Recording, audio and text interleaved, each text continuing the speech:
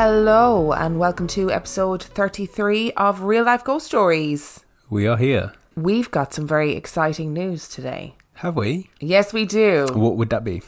We reached over 100 patrons at this stage. Wow, that is crazy. That's mental. We never thought we'd get this far. We never thought anyone would ever be a patron. So thank you so much to every single one of our 104 currently Patreon subscribers. And obviously, like always, we want to thank our newest Patreon subscribers. So we would like to thank Kayla.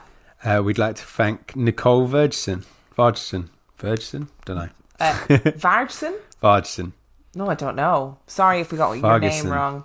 We would like to thank Id Flashman, who is our gorgeous pal. We would like to thank Kiara Corcoran. Kira. Nah, it's Kiara, right? That's how the pop star spells Kiara. Kira's my friend from uni. Pretty sure her name is Kira. All right, Kira Corcoran. Thank you to Becca Palace. Melissa Lennon. To Carly Hollywood. Jenny A. To Matt. To Lucy Evans. And to Georgie White. Thank you. Oh, that was a bit Children of the Corn, wasn't it? Thank you all so much. It genuinely blows my mind. Come and play with us. No, don't come and play with us because Dan's just weird. Thank you so much for... Sorry if I mispronounced your name. Your Patreon pledges. We really appreciate it so much and we love you all so much. So our film review this week. Our film review is Wreck. And Wreck was released in 2007. It has 7.5 out of 10 on IMDb. And it has 88% on Rotten Tomatoes. Would you like a synopsis? I would indeed. Late night TV host Angela and her cinematographer are following the fire service on a call to an apartment building, but the Spanish police seal off the building after an old woman is infected by a virus which gives her inhuman strength. What were your thoughts on this film? Do you know what? I blooming liked it. Did you? Yeah. Why did you like it? Just thought it was a good story. I'm not a massive fan of found footage handycam stuff, but... In general, but it was alright. It was watchable. It was quite a good story. The only thing is, I guess it suffers from being real time. It suffers from having a little bit of a lack of exposition, so we don't really understand exactly what is going on by the end. See, I quite liked that, though, that we didn't really get exactly what was going on. Full disclosure, I love a zombie film. Love everything to do with zombie films. Give me a zombie film or a creature feature or both in one and I'm there. Love them. So I was pleasantly surprised when I realised this was actually some sort of zombie film. Yeah. Because I thought it was going to be like a possession film, which I thought was really clever. Which it kind of was. How? Because where did the virus come from? The possessed girl? Yeah, but she was never possessed though, was she? That's the whole point. I don't know. I saw her at the end. She looked pretty. Oh God, yeah, she was horrific. I do you know what? I really enjoyed it. It's just your standard run-of-the-mill zombie film. They're in an apartment, but that's the thing, it's smaller scale. Yeah. If you've seen the film Quarantine, it's like Quarantine, only better. And it is Spanish, so there is subtitles. I did think in the beginning that I was going to get bored. I did as well. I thought you were going to get bored. I thought I'd lost you at one point, to be fair. But I managed to get myself back into it. The one thing... It was worth it as well, wasn't it? It was really worth it. I really enjoyed it. Like, don't expect kind of anything, stunning and really intellectual and like, oh my God, life-changing. It's a zombie film. It follows all the same tropes as a zombie film and it's great. Except, well, I know what you're going to say. Go on. Do you? Yeah, go on. The noises that the zombies made were horrific. That's what I was going to say. I thought you were going to say something else. No. Yeah, the noises were made, I think they were made like by the people. Yeah. They didn't sound like sound effects. But they were brilliant. As a result, they were really actually horrific and frightening. And there was a little girl zombie at one point who just bit her mum's face off. Bit her mum's face off as a first start. And then, but she was making this horrific noise. Yeah, it was like a cat, wasn't it? It was almost like a cat yowling. She was, ooh. And the old woman as well at the beginning, this is like a gorilla. She's making gorilla noises and she's like, ooh. Yeah, it was great. I was like, yes, girl, you go for it. Yeah, she moved really freakily as well. And it was just brilliant. I really enjoyed it. The only thing I didn't like was I didn't like the lead woman. She was well annoying. I just wanted her to die from about 10 minutes in. There's zombies everywhere. You're not getting out because you've been hemmed in by the police and the military. And then the one thing that you need to do is not let the zombies know where you are. The last thing that I think you should do in that situation is shout. But that's all she does. Her only method of communication throughout this whole film is to shout at people. And it is the most frustrating thing that I have ever watched. She was the least likeable character in the whole thing. She was awful. She was very committed to her filming as well, because she kept saying, "Oh, we've got to let people know, keep the camera rolling, don't touch the camera, shut up, woman." Oh, she was so annoying. She was I have to say, I just remembered most of them became zombies, and we saw them being zombies, apart from that little boy in the Barcelona shirt. What happened to him? Oh, who knows? Maybe he escaped. Maybe there's a Rec 2. Yeah, with him. There is a Rec 2. We've got it on the shelf. Oh, is there? Yeah. Oh, next week's film review. Yeah, it was in the pile from Hattie. The pile that we got. Yeah. Oh, mate, that I am genuinely excited. Yeah, I don't know whether it's as good, but there is a sequel. I just don't go into it like it's not a film with special effects. It's nothing like that. There's some pretty good blood in it. No, but I think the zombies look good and stuff. I think their makeup is really good and all that. But like, it's not a really clean film, if that makes sense. But it's handheld footage. The lead girl is really annoying. I think you need to brace yourself for that. And I just thought it was a really good fun film. And the monster thing at the end. Oh God, she was horrific. Was actually horrific. Freaked me right out. But didn't look too cheap or badly done. I didn't think she didn't. I mean, she didn't look realistic, but. Well, I don't know if she was. Can you imagine anything like that looking vaguely realistic? But I thought it was a clever story, and it like that it kept you guessing, and it kind of wheedled in bits about possession as well, which was interesting, and I really liked it. What would you give it out of 5? 4.5. I'd give it 4, and the reason I give it 4 is because she was so annoying. She really wound me up. I spent ages, like the really intense bit at the end. I spent so long just going, "Oh my God, shut the fuck up. Why are you making so much noise? You're so annoying. I hope you die. I hope they all catch you." Yeah, but she was the last one going, wasn't she? Well, why don't you ruin the film for everybody? You pretty much ruined it already. How? We told them all what it was about. Oh, yeah, I suppose. So are you ready for our stories this week? No, I'm never ready for stories. Is this the second part of the one we did last week? Yeah, guess where we're going? Oh. We're going back to Japan. So, if we're back in Japan, yeah, can this be about nice things like New Japan Wrestling and Pokemon and video games and sushi, Pocky and sushi and bullet trains? Absolutely not. Oh. Actually, I don't think any of those things are in this section of stories. So these stories are real life Japanese ghost stories. Okay. So they're not urban legends. Right. They're stories that I found all the way from Japan. Oh, how was your translation going? You ready? I had to learn Japanese in the last 2 weeks. It was really difficult. I'm impressed. I know, thank you. Did you use Duolingo? Yes, I did. That's not an ad, by the way. Nobody wants Unless to sponsor us. Unless you want to pay us. Story number 1. Are you ready? No, I'm never ready for these. Have we not established that 33 episodes in? I should start off by saying my brother is not only a military man, but he's your basic hetero, never let them see you cry cliche of a military man. 6'4", 250 pounds. I was about to say, I'm surprised they haven't given his fucking weight and his height. He's not afraid of anything. Well, except for the entire country of Japan. This is his story. My brother joined the Marines when he was 18 and was stationed in Japan. He really enjoyed his time there for a while. The girls, specifically. He made friends with some of the Japanese guys his age who worked around the base. On nights where him and his soldier friends had the night off, the local Japanese guys would show them around, bring them to bars, introduce them to girls, etc. One night, after a little drinking and no luck with girls, the guy invited my brother home to play video games. My brother accepted the invite and they played games for a few hours. During this time, he tells my brother the main reason he wanted to get home early was because his little sister had been suffering from night terrors, causing her to wake up screaming, crying and sometimes vomiting. He was worried about her and wants to be home in case she had an episode.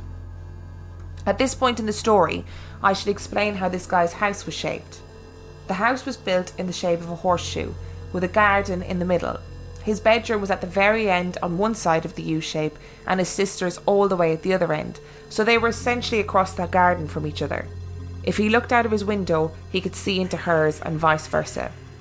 So anyways, they decided to call it a night, and the Japanese guy walks over to the window to look across the garden into his sister's window to check on her. He lifts the blinds and peers out for a fraction of a second before jumping back screaming and looking at my brother like he just saw something horrible. My brother then goes to look and he stops him. He tells him that he saw a dark cloud with red eyes hovering over his sister's sleeping body.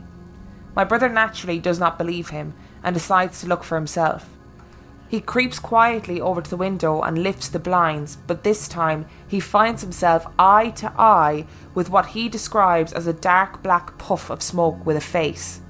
My brother and this other guy admit that they got under the guy's covers and stayed there until it was light outside, too afraid to lift the blankets and see that the smoky figure had come a little closer and was in the room with them, just on the other side of the thin sheets.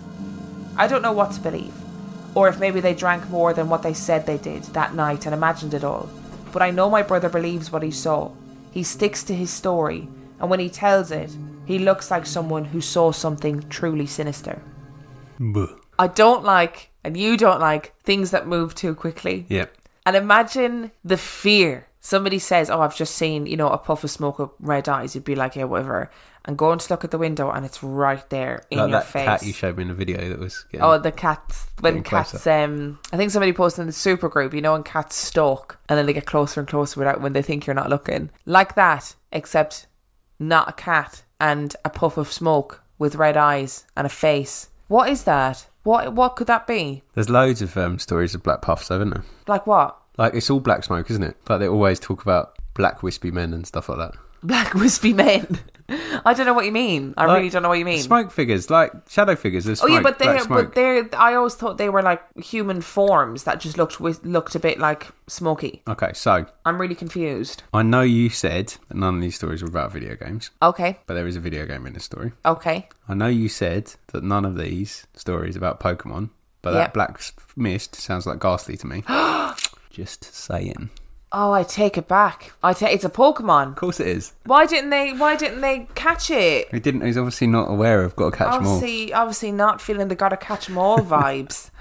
Oh, what an idiot. I'm making a joke about this because it's actually really scary and I don't like it. Well, I wonder, because the way the guy was like, oh, she's having night terrors and vomiting and stuff. What was it that was stalking her? Because it sounds like whatever it was making her... The thing is, I can really vividly picture this because the opening level of Yakuza 6 is when he goes back to the orphanage where he grew up in the country. Mm. The house is laid out just as he described it. So it's in that U shape with a garden in the middle.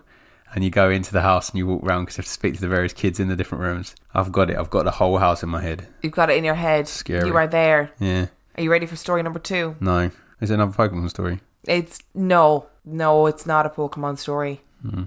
Are you ready? No.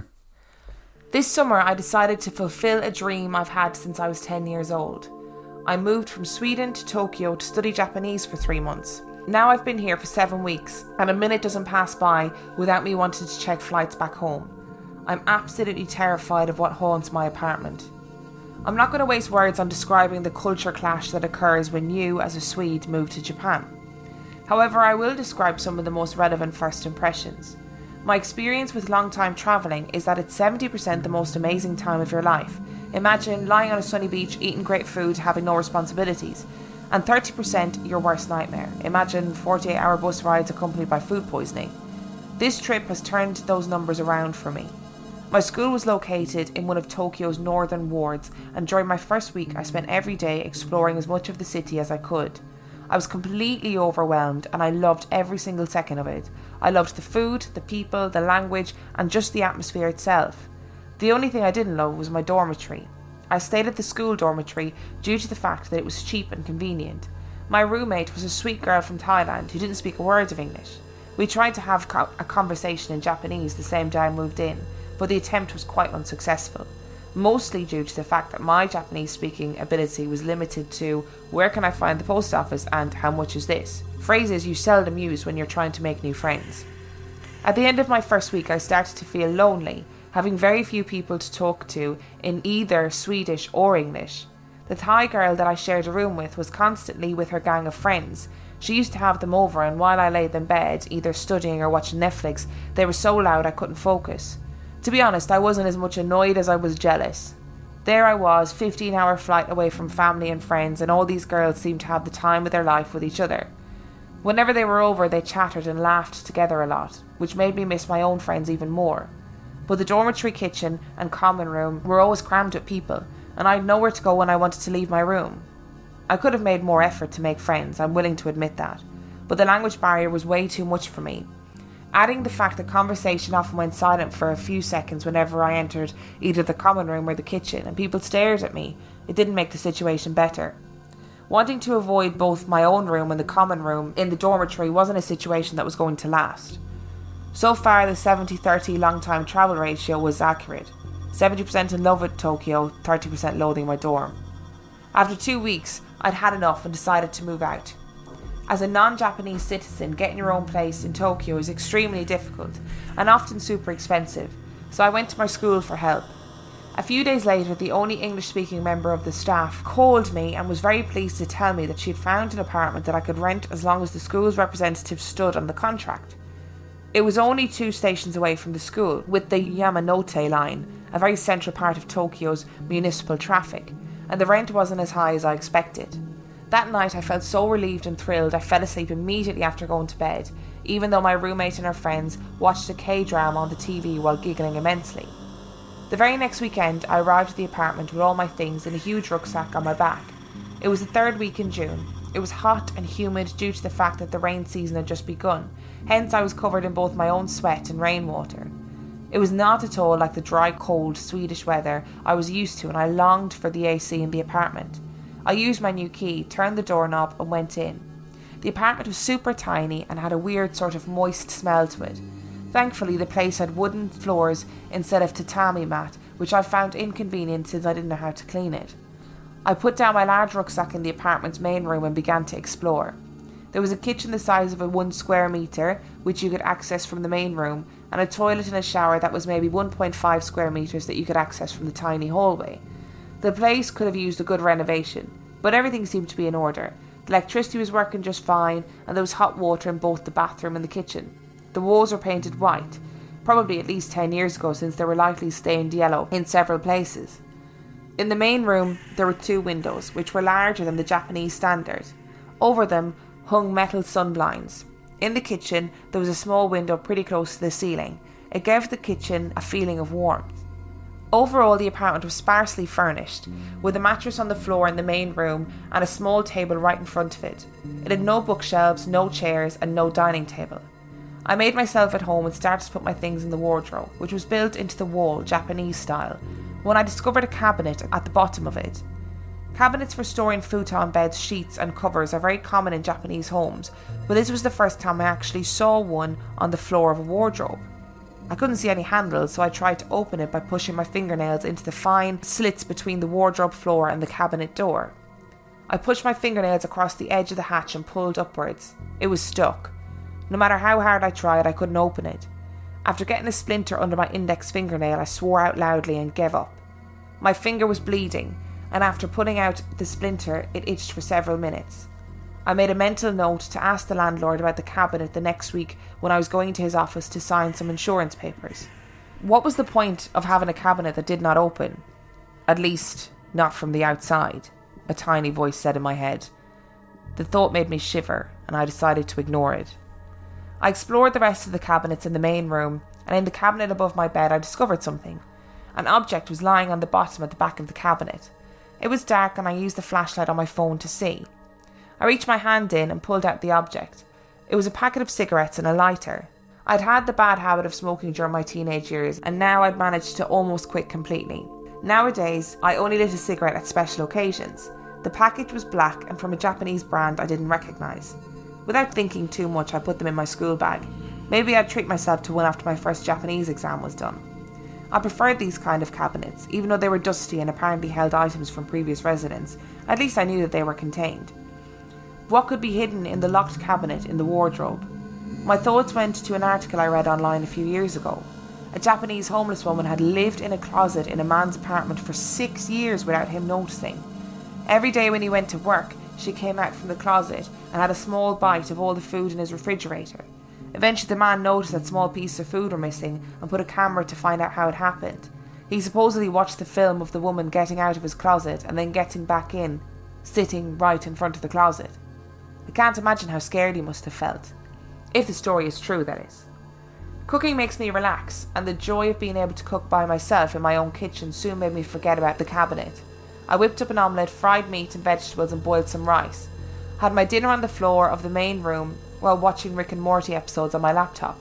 As soon as I'd finished, I stood up and walked over the wooden floor to the tiny kitchen, while the Rick and Morty episode was still playing in the background. Maybe the experience from living in the noisy dorm actually changed my preference for sounds, because for some reason the silence made me feel really uncomfortable. I started to do the dishes when I heard something from the other room. I froze.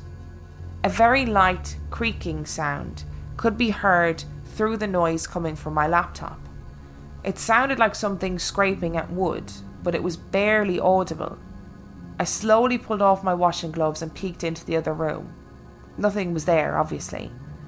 I scanned the room to find the source of the noise and immediately realised that it was coming from the wardrobe. I got goosebumps all over my arms.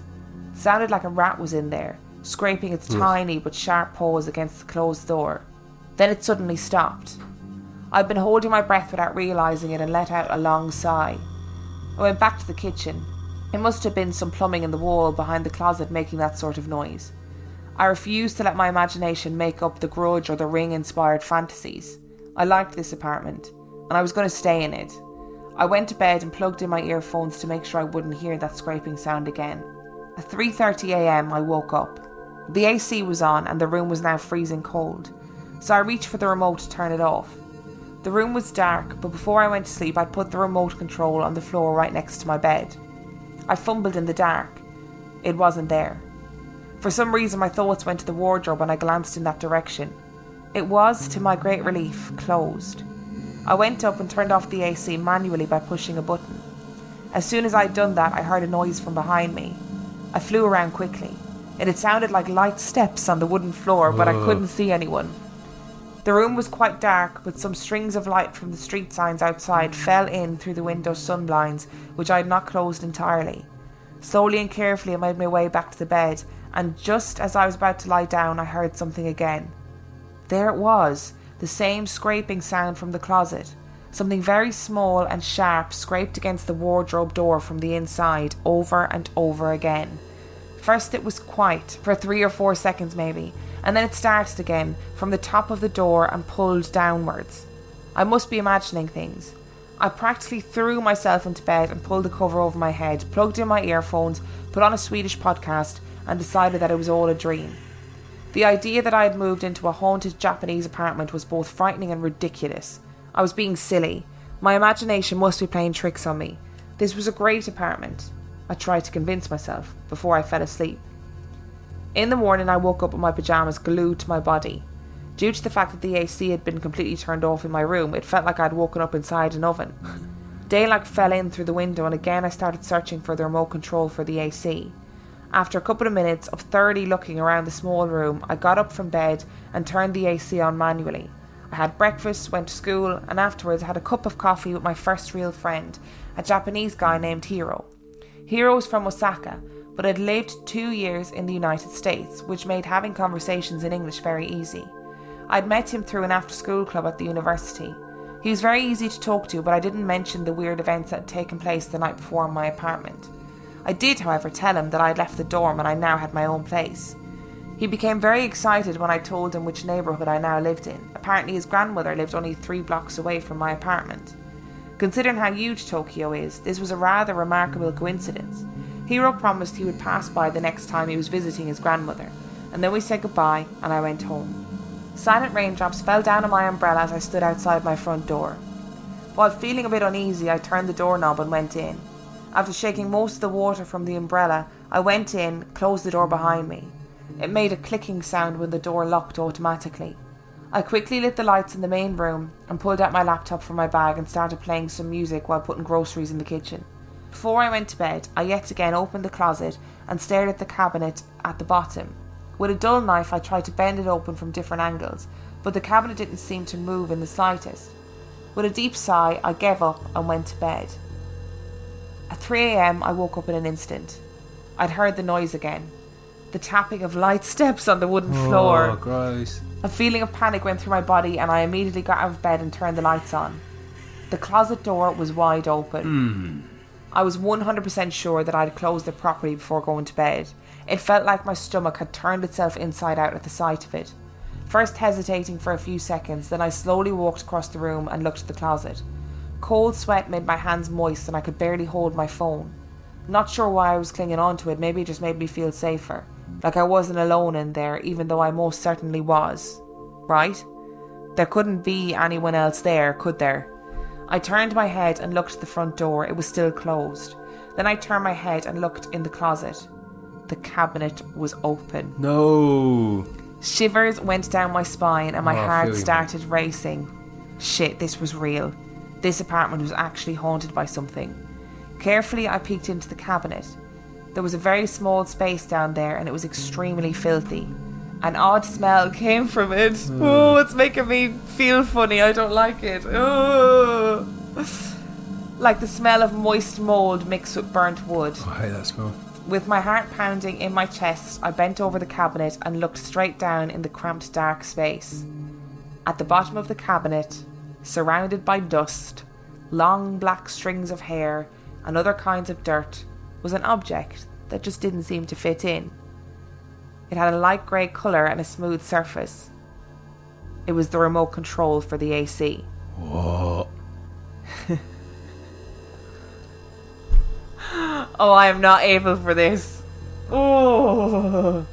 Whatever it was that was living in the filthy cabinet, apparently it liked to play games. I took a step back, and while a million thoughts went through my head, I did what was the nearest to survival instinct I had and slammed the closet door shut.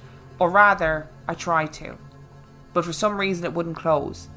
I put both my hands on it and pushed with all my strength. But something kept it from closing. After a few seconds of pushing, I started to look along the edge of the door, and when my glance reached the right corner of the door, I screamed out loud and fell away backwards. There was a small hand holding the bottom of the door. A small hand coming out from the closet. The 4 fingers were grabbing the edge of the door hard. If I hadn't turned on the lights earlier, I probably wouldn't have noticed it, but there it was. The skin was pale, there was black dirt around each fingernail, and thin blue veins were visible through the white skin on the knuckles. It looked like the hand of a small child. It's your mate from The Grudge. Shut up! That's all I can think about. I can't get it out of my head. Knowing that I must have pinched those tiny fingers in the door opening pretty hard made me feel nauseous. Right in front of my... Oh, I can't even be dealing with this story. Like I'm actually covered in goosebumps. Whew. Right in front of my eyes, the small hand let go of the door and pulled back into the wardrobe. My mind went blank. I felt tears silently falling from my eyes. I sat frozen, staring at the closet for almost a minute, and then I got up to go into the bathroom. Due to the knee injury that I had experienced 2 years earlier, I had some pretty strong sleeping medication. I popped 3 pills at once and then fell asleep on the floor in the shower. Before I went into a deep sleep, I heard those light footsteps again on the wooden floor in the other room. I woke up... Oh, God. I woke up 10 hours later, my body aching bad. I'd been sleeping in the fetal position on the hard bathroom floor and it made my limbs sore. Realising I'd already missed most of the school day made me feel awful. Remembering why I'd slept in the bathroom to begin with made me feel even more awful. The effect of the sleeping pills made my brain slower than usual. I left the bathroom, and in the afternoon sun the other room didn't seem as frightening as it had during the night. Maybe the medicine had made me unable to think properly. My mouth was dry and my throat was sore, so I had a large glass of water. When the water poured down my throat, it felt like life slowly returning to me. I took another glass of water and ended up drinking it while sitting in front of the closet door, staring at it while massaging my temples. It couldn't have been a dream, could it? Well, I guess there was only one way to find out. I swallowed the last of the water with determination. I flung the wardrobe door open, expecting it to look like it had before the cabinet was open. To my great surprise, the cabinet was still open. It was revealing its dark and dirty insides just as it had done the night before. It couldn't have been a dream after all. I didn't want to look down in the filthy cabinet again, so I began to close the wardrobe door. I stopped when I caught a glimpse of something in the wardrobe that made me flinch. Even when the light was on, it was dark in there, and now in daylight I noticed something on the small door to the cabinet. The square door that I had tried so hard to open earlier was now standing upright, showing me the side of the door that while it was closed was facing the inside of the cabinet. There were marks on it, long thin cuts in the wood. The deepest cuts were covered in dark brown stains. At first, the long thin marks looked like a cutout pattern, but I had to lean in to be able to see it properly. In doing so, I grabbed the handle of the wardrobe and accidentally struck my index finger, in which I'd gotten a large splinter the night before. I swore angrily on reflex, and then the fear made me freeze. I looked at my finger and then the strange marks on the inside of the cabinet door. Small fingers, most likely bleeding and full of splinters, had tried to tear the door apart from the inside. The noise of something very tiny scratching on wood. There had been somebody in the cabinet.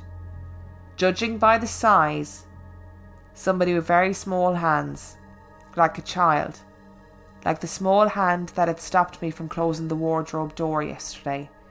It felt like someone had poured a bucket of ice on me. The feeling of panic poured over me again, and I had to bite myself in the lip not to scream out loud again. I put on some clothes and started to collect all of my most necessary valuables. When I tugged my charger from the wall socket, I saw something right next to my bed. It was the remote control for the AC. While I'd been sleeping on the bathroom floor, it had somehow made its way back. In my head, I imagined the tiny, dirty hand putting it there. I left the apartment immediately. Now I'm in a cafe. I texted Hero and said there had been an emergency and that I needed somewhere to crash tonight. He said he was really busy at work and he would meet me here in about 3 hours. I've spent those hours writing down what I've experienced in the last few days. I'd planned to attach a picture of the cabinet. For some reason my phone shut down every time I tried. Bullshit. The battery has been a little sketchy lately, so it's either that or whatever lives there doesn't want to get caught on camera. Eventually, I have to go back. Why was that so awful? Well, because it's that someone being in a house that shouldn't be there, isn't it? But that story he told to begin with is real. I've seen the video. Oh, there's a video of a guy in New York though as well. Oh, is it? So you know the one where she climbs down out of the cupboard close to the ceiling. But I'm fairly sure there was a Japanese version of that story. Not that it's not true. I don't mean version as in like it's a tale, but of people living in people. That freaked me out so much. That story. Imagine somebody living in your house and like knocking around. Yeah. The houses I've lived in have been broken into like twice, I think. It is the worst feeling in the world when you come back and you think, oh my God, somebody was going through my stuff. Like a stranger was going through my house, and that is a really weird feeling. Yeah. Do you remember the time somebody stole my basil? Yeah, but that was the estate agent or the builder, wasn't it? That's not the point. That is not the point. So I need to tell this story because it's really important to me. So I can't grow things. I'm not able to. That is true. And I somehow had managed to grow a really amazing basil plant on my kitchen windowsill. And it was in this gorgeous pot, and it was really tall and beautiful. And I came home from work one day and I was like, Dan, why did you cut my basil plant?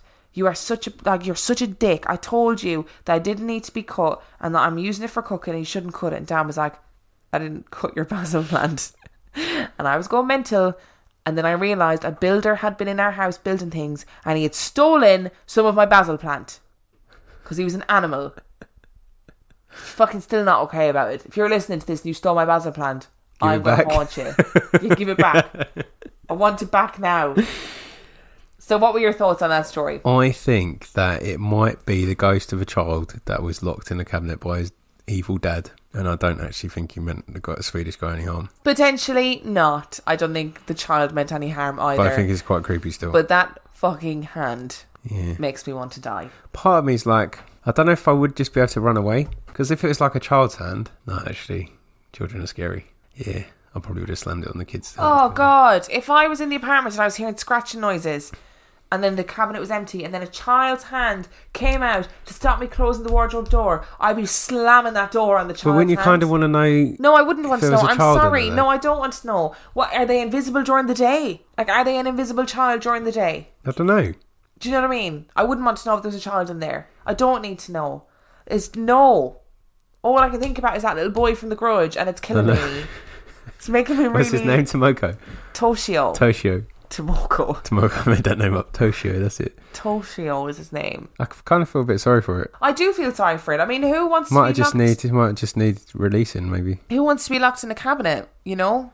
Nobody. Yeah. But I wouldn't need that in my apartment when I was living in Tokyo. What if it's like a skeleton was down there and all it needs is them to be like relocated? Listen, I don't care. I just don't want to be the one to have to do it. Well, you just get him out and drop kick him down the stairs in the apartment anyway. Oh, I just can't be. The story really made me upset. But it wouldn't make you upset if you weren't thinking of The Grudge, though. It's only because you're thinking of The Grudge. If this was like a story about Ireland, you'd be like, man. Yeah, it's fine. It's The Grudge. It's the Grudge element that's killing me, and it's the fact they say in the story that like, when they heard the noises first, they were trying not to think about The Grudge or The Ring. You know, The Ring doesn't bother me as much. It's just that. That's strategic placement, though, because they're telling you a story and they want you to think about The Grudge and The Ring. Yeah, I don't think it's real.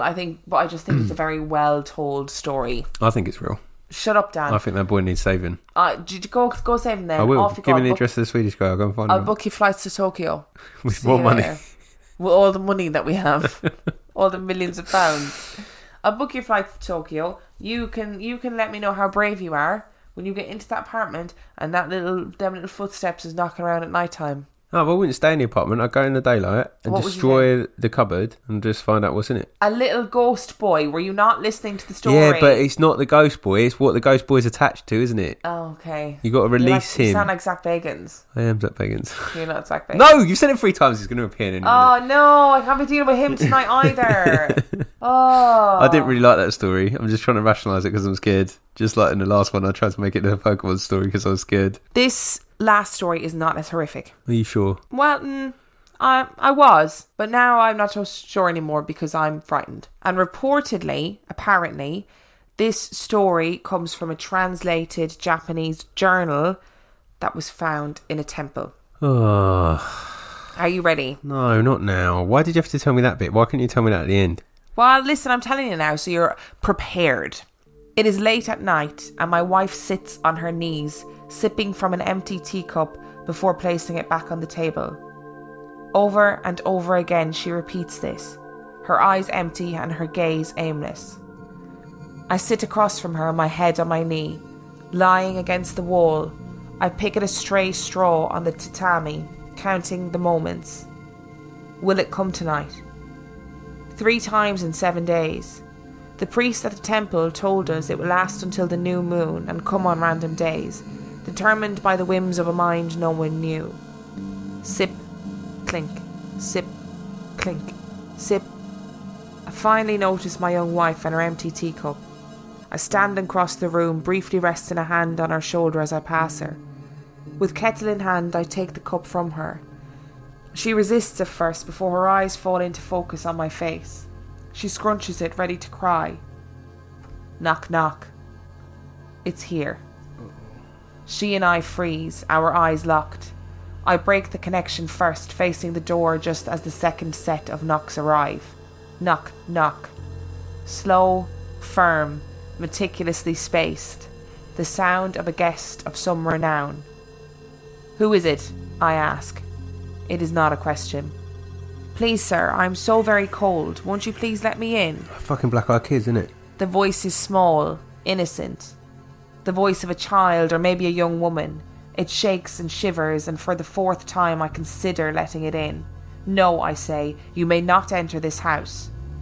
There is a pause, and the knocking begins again. Knock, knock. Knock, knock. Knock, knock. The knocks increase in frequency, they increase in speed, they increase in urgency. Please, the voice at our door says, begging, please let me in. My wife is quietly crying beside me as I hold the kettle in one hand and her teacup in the other. No, you are not welcome here, I say. The knocking stops. Silence. A pure silence, the kind which cuts you, telling you that you are alone even when you know you aren't. And then, banging. Hard, frantic banging, desperate and animalistic, the pounding of 100 tiny hands, the clawing and scraping of beasts too big to be real, too big to imagine even in nightmares. The voice is back. It's the same voice, but wholly different. Let me in. It is full of malice and anger. No, I say. My voice is growing thin. You cannot enter. I almost choke on the words. My mouth is full of water. Let me in, it screams, alone. And then, let me in. There are more voices now, deep and shrill, soft and great, damp and dying and dead. My wife is shaking. Her arms are around my leg as she sobs silently. You... Panic, I cannot say it. I need to say it, but I cannot. I swallow and my next words are meek. You are not welcome here. The pounding ceases. You are not welcome here, I say, my voice returning. Leave now. Silence. We let the silence sit. I pour my wife tea and sit beside her. We spend the rest of the night with our shoulders pressed against one another, never speaking, never looking at each other, just listening. This has been our life since the night following the previous new moon. Every night we stay awake until dawn, listening for any signs of a visitor ready to answer it. The first night was pure luck. I was drunk and my wife was sleeping, so I didn't want to open the door to a neighbourhood kid. The voice wouldn't answer any of my questions, and once the banging started, I began screaming, go away, until it stopped. The next morning, exhausted, my wife and I went to the temple to consult with the priests. The monk that met us was surprisingly knowledgeable and assured us that we were safe as long as we told the visitor firmly that it is not welcome in our home. They cannot enter without permission, he said, his shaved head reflecting sunlight so intensely that I couldn't properly make out his face. But who are they? I asked. He simply shook his head. You are the third family who has come to see me. We formed a town guard with a mix of former soldiers and priests, but we have yet to see them. The last family swore they could hear the voices even as we stood outside their front door with nothing but the summer air before us. With a few last prayers together and a hint or two at the need for donations, my wife and I left the temple. The young monk set us off, his head a beacon even in the fading afternoon light. It is the 26th night. The moon is beginning to fade in the night sky. My wife said it is the most beautiful thing she has ever seen. A rabbit on the moon smiling upon us. To me it looks like a mocking smile, a knowing smile. The full moon came and went 11 nights ago. We were told it would be the worst night, and it was. But we made it. Since then the visits are less frequent and less insistent when they do come. It seems as though the number of voices has dwindled as well. Perhaps they grow impatient and seek other families to bother. I tidy up the bedroom, shoving the futon into our closet while my wife prepares tea in the living room. We have taken to sleeping during the day, after I finish my work. It is a short sleep, but it is enough for now. Our trial is almost over. I leave the bedroom and walk to the living room. I stretch my arms over my head and yawn loudly, closing my eyes. When they open, my heart stops. At our low table, knees resting on a floor cushion, is a well-dressed old man. He wears a white and yellowed checkered coat over a black kimono. In his hand is my wife's teacup. I turn to my wife, who is standing, our guest teacup in one hand, clacking against the plate she holds in the other. She is trembling. Who is this? I ask. She merely looks at me and begins to cry. I turn to the old man himself. He is very old and impossibly small. His head seems a normal size, but his torso is that of a much smaller man. His limbs are short as well, and he has no hair but a small pointed beard. Who are you? I ask him. He perks up and looks at me with small eyes. They brighten, showing me a look of knowing and remembrance, like a grandfather seeing his grandson for the first time in many years. Oh yes, welcome, welcome, he says. He gestures to the seat before me. Please take a seat. He turns to my wife. And a cup of tea for him as well, if you please. His voice is normal, jovial, the voice of an everyday old man. I begin to feel relaxed. I take a seat across from him and the house begins to feel strange. Was the table always this low? Was the tatami this frayed before? The colour of the walls seems suddenly really unfamiliar. My wife returns and serves me tea. The old man continues to sip his and I raise my teacup as well. My wife puts a hand over it. I look at her and she shakes her head, her eyes wide and terrified. What is it, honey? I ask her. Oh, the tea is fresh and must be scalding hot, says the old man. Do be careful. I will, thank you.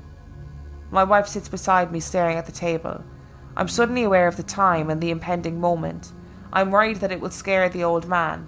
As I ponder, I take a sip of my tea. It is indeed hot. My wife gasps and I turn to face her. My eyes pass over the old man, and as I do, I see his smile. It is a mocking smile, a knowing smile. Then the knocking begins. It is small. The smallest it has been before tonight. As the moon weakens, so does the force of these knocks. They no longer seem firm or meticulous. They finally match the voice on the other side of them in size and in timidity. I'm flooded with a sense of satisfaction and confidence. I open my mouth to begin the ritual, but the old man speaks first. "Who is it?" he says. It isn't a question. "Please, sir, I'm so very cold. Won't you please let me in?" The voice is smaller than ever. Barely a whisper, the gasp of a child left to die in the snow. It is easy to muster my strength, my courage to order them away tonight. Tonight I will deny them so completely that they will never return. I open my mouth and I say, "You are not welcome here. Leave immediately and never return." But no sound comes out. The old man sips his tea. He places it on the table. He turns his head to the door and he says, "Why, yes, of course, do come in."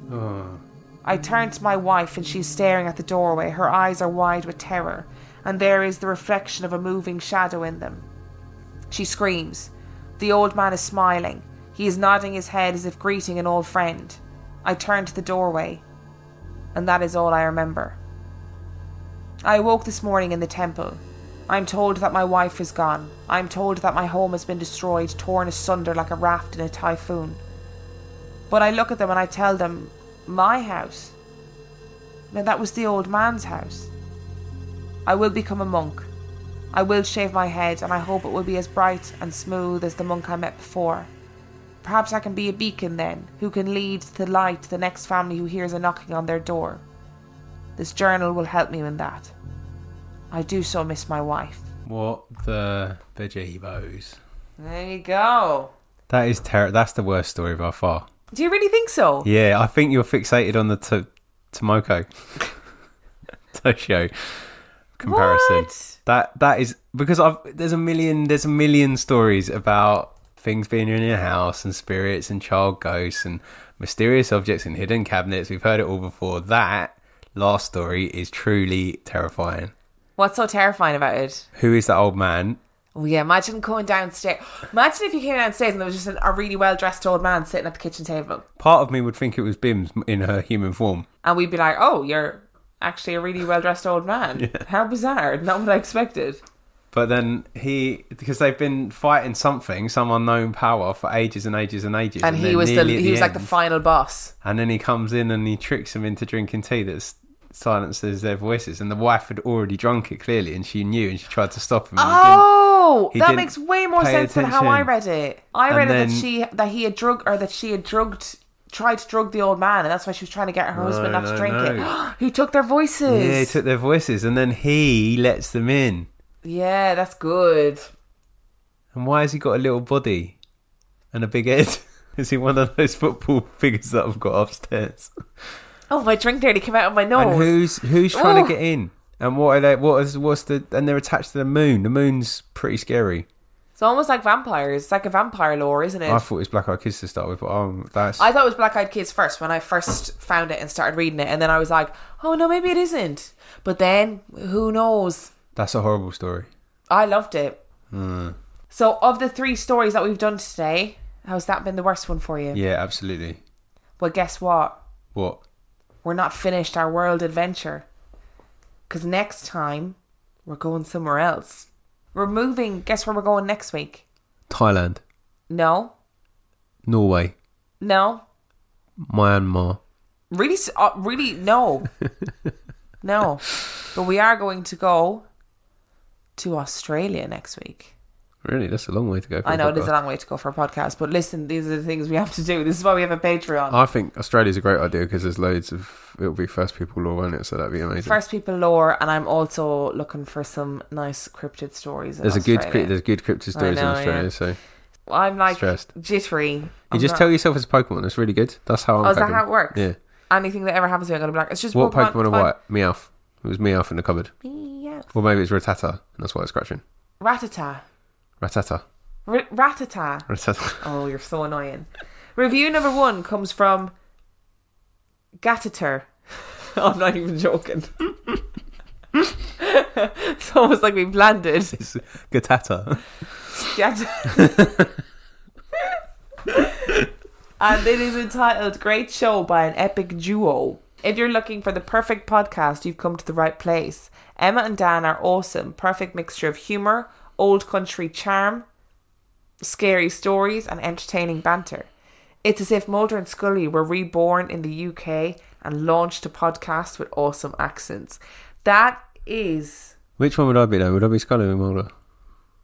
You'd obviously be Mulder. Why are we doing gender stereotypes? It's about personality. No, it's not about gender stereotypes. It's the fact that Mulder always thinks that something is like supernatural good point. every single time. And Scully's like, it can't possibly be. Hey, I haven't seen a lot of X-Files. You've got to remember that. The whole premise of that TV show is every single episode, Scully is like, it cannot possibly be the supernatural. Even though it was all the last 20 times we did a case and I saw these really crazy, unbelievable things. This one couldn't possibly be supernatural.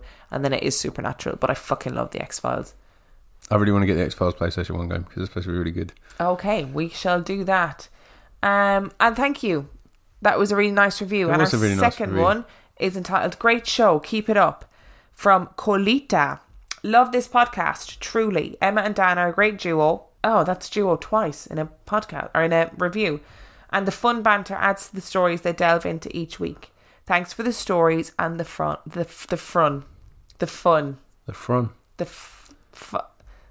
Oh, and that's from Colita in Texas. I've had a beer and a half, and you've had nothing. I know, and I can't even speak. It's the because fear. Tomoko. What's his name?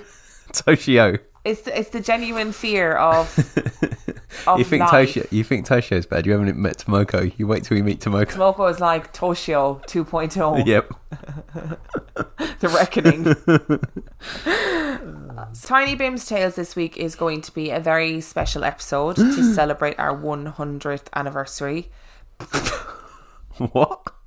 To celebrate our 100 patrons. Patroniversity. And it's going to be a video and I'm very excited it's about it. It's going to be a video? Yes. We're watching a video? No. We are the video. We're making a video. Didn't you give the camera back? Yeah, I did give the camera back, but we're just going to have a low quality video that is recorded on my phone. Okay. So apologise. I apologise, but the sound will be amazing. But the video quality won't be very good. And if you want to see that video episode, it will take me quite a while to edit it, I think, because I'm not very slick when it comes to using Photoshop to edit videos. So it does take me a considerable amount of time. And I do nothing, so therefore... But if you want to watch that video, then you need to subscribe to our Patreon page. And for $5 a month, you get access to all of the Tiny Tales episodes. Tiny Bims. And you also get access to the 50p Movie Club. And for $2 a month, you get access to the 50p Movie Club. So that's the 50p Movie Club. With Dan and Will. If you want to talk to us, you can come and talk to us on Instagram. We are on Instagram at Real Life Ghost Stories. It is me who runs it. Hello. Dan has his own Instagram called 50p Movie Club. What is it? It's 50p Movie Club. We also have a Twitter page. At Real Ghost Pod.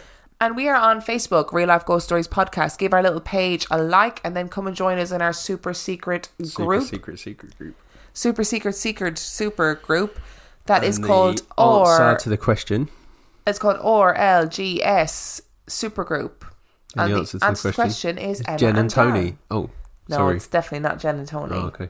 It's Emma and Dan. But I am digging all of your responses to the questions at the moment. They do make me laugh. I'm actually a bit frightened to go to bed. It's alright, we can watch Game Chasers or something. Okay, let's watch some let's watch something nice before we go to bed. And on that note, we'll see you next week. Au revoir.